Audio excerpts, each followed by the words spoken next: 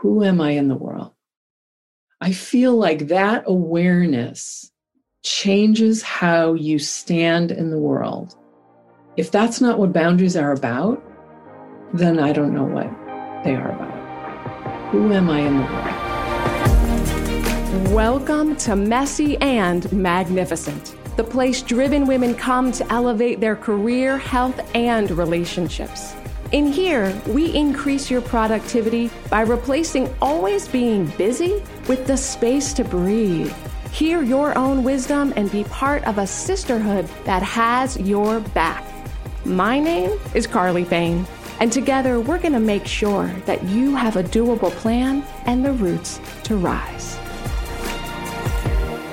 Well, hello there. Welcome back to Messy and Magnificent. It is your gal, Carly. And hey, if you're joining us for the first time, welcome. Pull up a chair. You're going to dive right into a particularly juicy conversation. In fact, literally the middle of a conversation here today. Now, some things need no explanation, meaning when I see an orange sitting in the produce section of the grocery store, I know exactly what it is and what the experience of having an orange is going to be like. There's no explanation needed. But what if you met a person who's never had an orange before? How would you properly explain the experience of eating your first orange, of the way the oils and the rind spray up a little bit as you start to peel it back, of the membrane around the segments as you separate one from the other, and the way you can begin to smell the fragrance long before you break through that fleshy skin? How would you explain that in such a way that does it justice? And if I went a little deeper into that metaphor, what if you are the orange? How in the world do we explain the depth of who you are and what you're capable of bringing to the table in words alone? I ask this question because I ask myself a very similar question a lot in regard to the work we do here in my coaching practice at Everybody Thrive. I mean, it's one thing to explain how powerful and transformational and effective it is when women get to gather together and support one another in their best careers and best lives. But it's hard to describe something that, like eating your first orange, is really a full experience. And I'm always asking myself, how can I show women the power of sisterhood if they haven't fully tasted it yet? And furthermore, how can I make sure that women get to see some of the grand positive impact they're creating that they might not even be aware of unless someone dares to reflect it back to you? Now, this is especially true if you are a woman that ever wonders, both at work and in your personal life, if you're being too much, right? Are you speaking up too much? Are you taking up too much space? Are you being the most? Or on the flip side, if you ever wonder or worry about whether or not you're doing enough of what matters, enough of what counts, enough of what people find valuable, if you're wondering if your contributions are really as helpful as they could be, well, this is the conversation for you today, because this really interesting thing happened in our Council of Boundary Makers a couple weeks ago. And with their permission today, I'm going to get to share part of that conversation with you today. This is one way that you can experience tasting the orange of professional sisterhood. It's a little messy and it's a whole lot of magnificent. And here's the context that you need to know in advance. We formed this Council of Boundary Makers a couple months ago to act as the advisory team and support system for the new class of women enrolling in our Boundary Academy. Side note, the doors open for that on February 12th. I'm going to put a link to that in the show notes. I would love for you to apply and be part of this new class of women who are upgrading from that never enough feeling to having time and energy abundance. But what you need to know here is that we met every week in the month of January to review the material together and to foster conversation. And it just so happens that there was something shared in the very first class that came full circle as we were in the fourth module. And so you're going to hear some of the words that one woman shared that rippled out without her knowing, and it turned into a strong current that changed the course of many women's thoughts, both around boundaries and around sharing their voice, and frankly, the course of the way we're launching the Boundary Academy. You're going to hear how our conversation took a left turn that took us off script and simultaneously back home into this really rich dialogue about how boundaries are not just an opportunity to tell people not to encroach on us. That mentality actually leads to a lot of division. It's important that if we want to have healthy boundaries, that we also become a boundary ally to others. And in this way, the road of our boundary goes from being a one-way street where traffic gets a little blocked and congested to a two-lane road where both us and others are able to flow back and forth freely in the direction we're really meant to go. This is how healthy, highly effective boundaries are also the fertile ground for healing the places where we have unintentionally or intentionally crossed or ignored the boundaries of others. See, boundaries are not about putting walls up. And if you've heard either of our last 2 episodes where I explain how boundaries are a bridge and not a wall, I'll put links to those in the show notes in case you've missed them.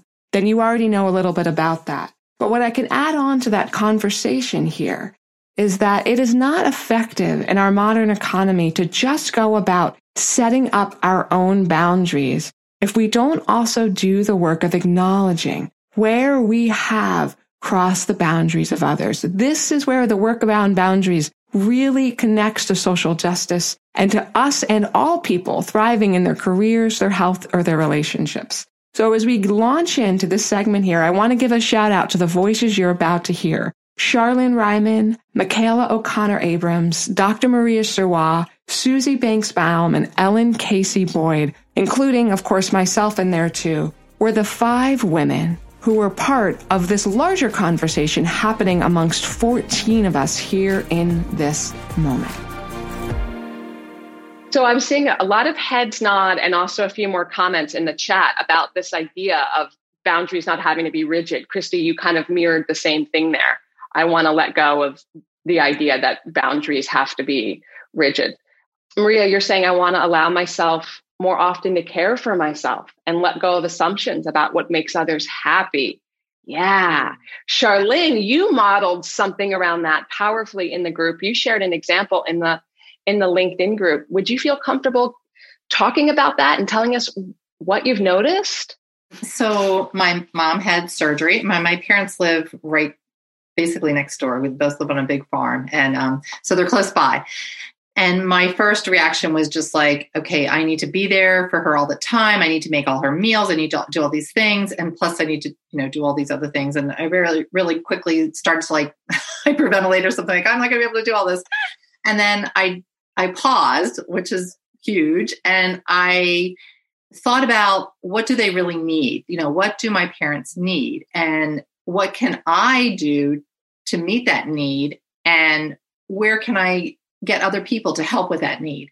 And it was like this huge weight that it wasn't like, I am not solely responsible for this. Like, I want to be there to help. I love my parents. And, this is a really hard time for them. My dad's 81, my mom's 78. My mom's only gonna be able to walk on one foot. It's crazy.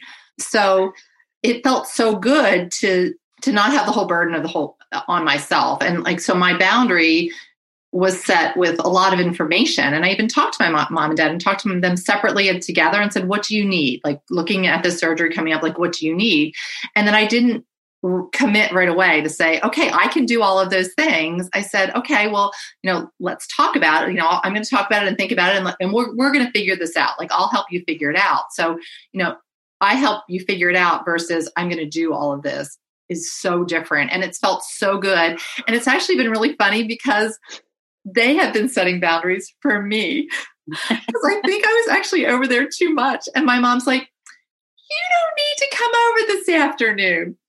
And I was like planning little activities, like we were watercoloring. And she's like, I packed those watercolors away. Like, oh my goodness. I'm like, you are a boundary queen, Mom. Like, you're doing great. So yeah, it's been really fun. And I just feel so relaxed in my body versus like when I thought about it at first, I was just like, I couldn't even move. Like, I was like frozen. And I so appreciate, Maria, like your, what do I feel like I'm responsible for? Like, am I responsible for them being happy? Am I responsible for my mom being safe and not falling? Because at first I'm like, I'm going to stay here with you. And my dad's like, no, you don't need to stay here with us. So that's a long story, but it feels really good. Feels really good. as you describe it, I mean, you're laughing, you're smiling, you're effervescent. Like there's that to me feels like information.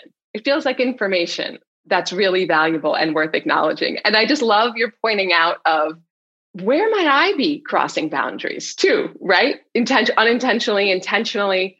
I got to share something that came directly from 3 women here in the group that we've had a conversation with behind the scenes. So one of our first calls when we were doing introduction, Susie is really beautiful about leading when she describes where she lives, where she inhabits, whose land that was before hers, right? And so you described if I live in the Berkshires and this was land stolen from Mohicans. And I think that's a really powerful acknowledgement.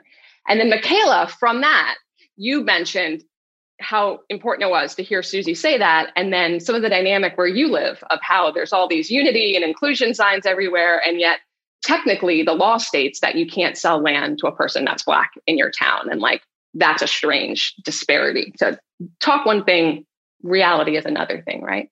We got private feedback from some women who felt deeply moved after that, who felt more safe and that they were in a space that was compassionate after hearing those 2 stories. And I wanted you to know how deeply they landed. So we were over here really holding that and holding this idea that we can't talk about boundaries as if they're all about making sure other people don't encroach on us without also acknowledging the place that we have crossed boundaries intentionally or unintentionally.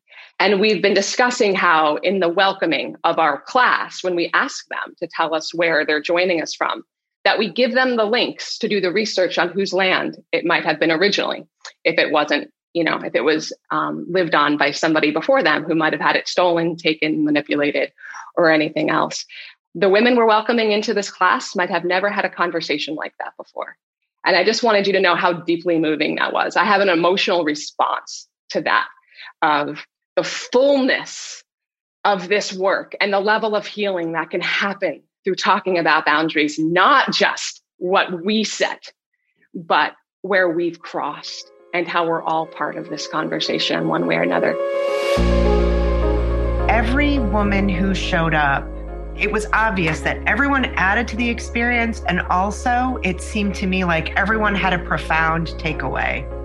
You sign up for these, these webinars or these courses, but this is different. You actually are showing up with a group of people. We're human. We want to interact. Going into the Boundary Academy, I didn't realize where I needed boundaries in my life.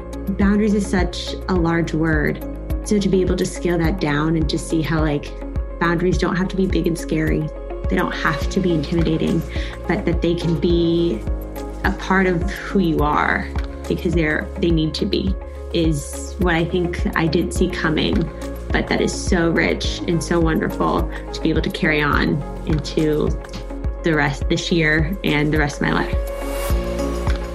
These are the voices of women who have attended the Boundary Academy. This is a group coaching program and ongoing community that I run with 14 women from the Council of Boundary Makers. And together, we welcome women who used to be like me, people-pleasing overachievers who secretly feel behind because you know you're capable of more, but you just don't have time to get to it with everything on your plate.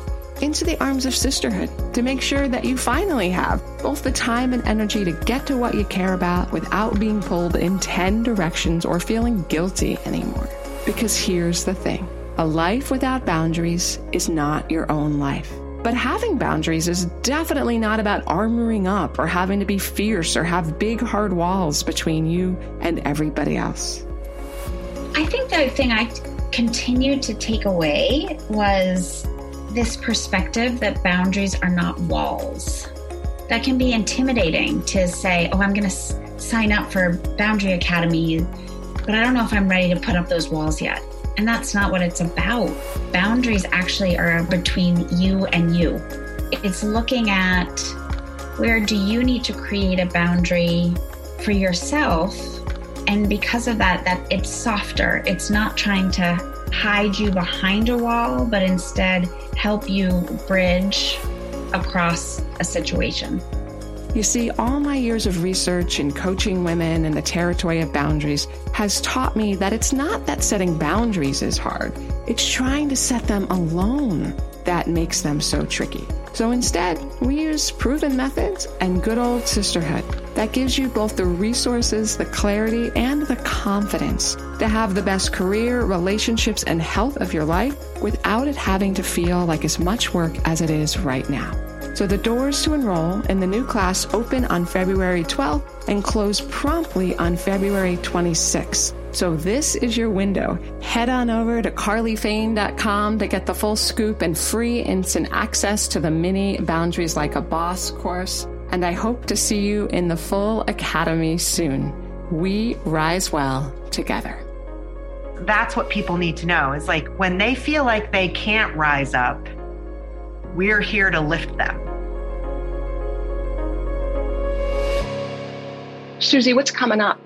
It's just so moving to me to hear you say that. And I too have been thinking about what Michaela said. And every day I wonder, like, how does my social justice work, where does it appear on a daily basis? I'm in a really quiet period of writing. I'm not teaching, so I'm not modeling a lot or challenging people. And the fact that something that I said in this context has had some ripples is really important to hear. But what really strikes me as absolutely central to this discussion of boundaries is I am a descendant of colonial people. You want to know who were slave owners, who were people who took land here in Massachusetts. They were people that I descend from. And if I don't understand how my lineage has felt that boundaries were things that they made and the world had to deal with, respond to, that piece is ancient in us. We each in this group have different cultural orientations to that original attitude about boundaries. So when we talk about our ancestors and all of that kind of stuff, it's like, it's not just identity, but it's attitude. It is who am I culturally as a boundary keeper? Am I thinking about that wall down in Texas? Am I thinking about the ban on Muslims flying in or out of this country? Like, it doesn't it has reverberations in our daily life, in our professional lives, in our family, marital, parental life. But it also, for me, deeply changes how I feel about myself as a member of a community, of the human community. How does that reflect? How do I reflect? So I don't have more words, but I'm really moved that we could include that here and how you all, how would we respond to it? And what might come of that, right? And what might come when we have no idea, because that has never been included in this work for us before, out loud. Behind the scenes, we talk about it all the time, but out loud with a public class. So we don't know. And there's a part of me that's terrified and excited because it's clearly the right thing to do. Maria, what was coming up for you there? Susie's really opened the window into the possibility of the work. Like, it wouldn't be a bad thing for women in the boundary course to understand that not only does boundaries potentiate your own health and well-being, but it actually is contributive to being a better human being in the world. If nothing else, in helping you hold the questions that are difficult to answer, like how do I honor and respect the land, And so I could easily see a discussion moving into the territory of what we would call ethics, or the ethics of and morality of being a human being. And that wouldn't be a bad thing to thread in, so that it isn't just, do I call my sister at 5 or do I not? Right. Hard enough to figure out, but... Yeah. But the way, Maria, that reverberates, I feel like, and you will understand this better than I, but I feel like that awareness changes how you stand in the world. If that's not what boundaries are about, then I don't know what they are about. Who am I in the world? This is really live for me right now. And I was going to send you all a note about how this council has changed my positioning. As a licensed psychologist in Massachusetts, I actually can get a vaccine right now, which doesn't feel ethical because I don't actually see people face to face. And so I'm not an active healthcare provider, but the law is on my side. So a number of my psychologist friends who I know are not seeing anybody face to face are scheduled for the vaccine. But I feel like I know the third grade teacher down the street who isn't going to get the vaccine till phase 3. I know the post office guy who isn't going to get it. I know people who, if I take that shot, it's going to be longer for them to get their shot. So I'm sitting in this, like, I think I'm going to wait, because I don't feel so at risk. And just because I have the option doesn't mean it's the right option. So I'm just, because of this counsel, I'm sitting in the question. I'm choosing not to force an answer, which is exactly what Susie was talking about, like that capacity to sit and hold the question. Ellen, what were you going to say? Oh, well, Maria, that was amazing.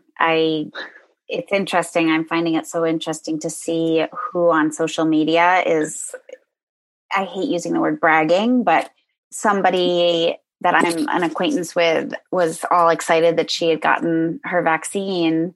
And I know she is a very recent certified social worker.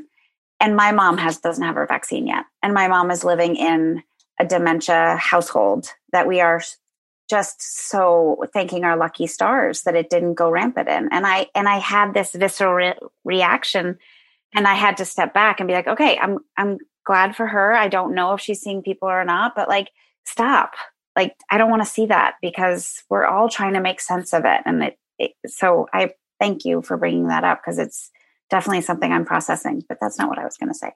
I think that, and I'm going to make a huge stereotype, but I think one of the things that I'm reminded of why we are starting, or Carly, maybe why you were thinking about starting Boundaries with Women, is oftentimes I think those of us showing up, and maybe and men too, but there's a softness to wanting to look at boundaries.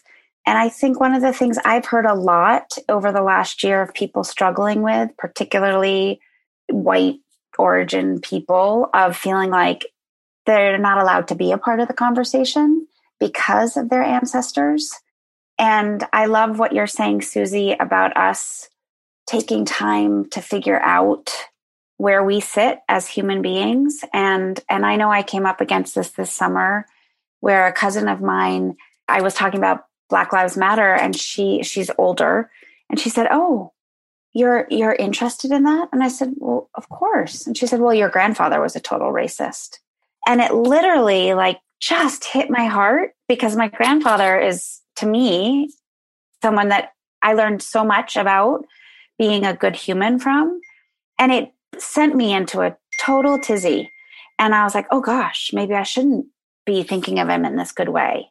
But to your point, Susie, of trying to look at it and understand, I don't know if boundary is the right word, and maybe I'm not understanding what you're saying, but there's something just about acknowledging the past and then figuring on how we move from those mistakes moving forward. Right. And acknowledging our capacity to be many things while still being one human being, right?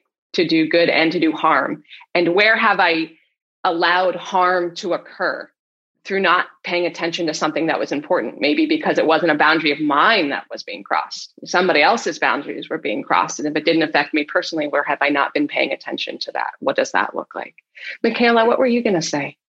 Well, I just want to add that we have to be careful in the way in which we think about creating boundaries for good, because we have made horrible mistakes in creating what we thought in the interest of being better people, a better society, going back 60 years, 64 years almost, right? When we started creating public housing. And the government has spent $33 trillion on these housing developments that are not for ownership. They're for a lottery, so that what's by and large 68% of Black America gets to win a lottery ticket to be told where they're going to get to rent on the government's payment, which does nothing at all to further their own success and their own integrity and their own respect. But that was done because we thought everybody should have a home. So let's just figure out how en masse to do that. And what we did was pay for institutionalized racism and ghettos. And if we don't turn that around and have home ownership be the idea, and not that we are the saviors of everybody, that, let's just find more money to do this because that seems right, that's going to be one of the most dangerous boundaries we will continue to institutionalize. So there's something really powerful about a thread of conversation around where do I assume that my way of setting and creating boundaries is the way, right? And where can I allow other people to have their own self-sovereignty, right? And listen and more. And Charlene, when I think about, in the lighter way, you gave this playful example of your mom saying, I put the watercolors away. Like, you don't actually need to come over, right? Like, we're good on that front.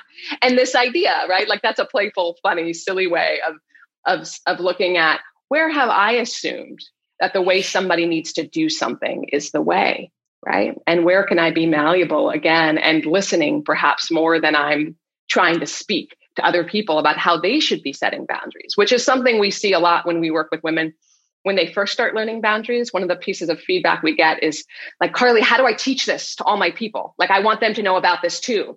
And it's like, whoa, hold on, right? Like, let's be with it for a while. And also, what an interesting assumption that we need to teach them, anything about how they should be setting boundaries. What would it look like to steep ourselves in the tea first before we go pouring pitchers for anybody else?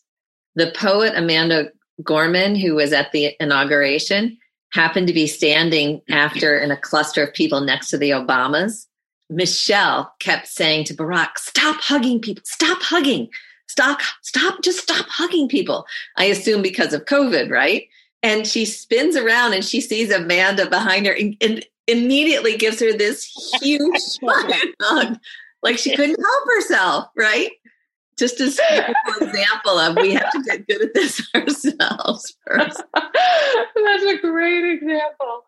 So just make sure you're breathing if you're not breathing right now, right? Make sure that your body gets a little wiggle room. This is big stuff.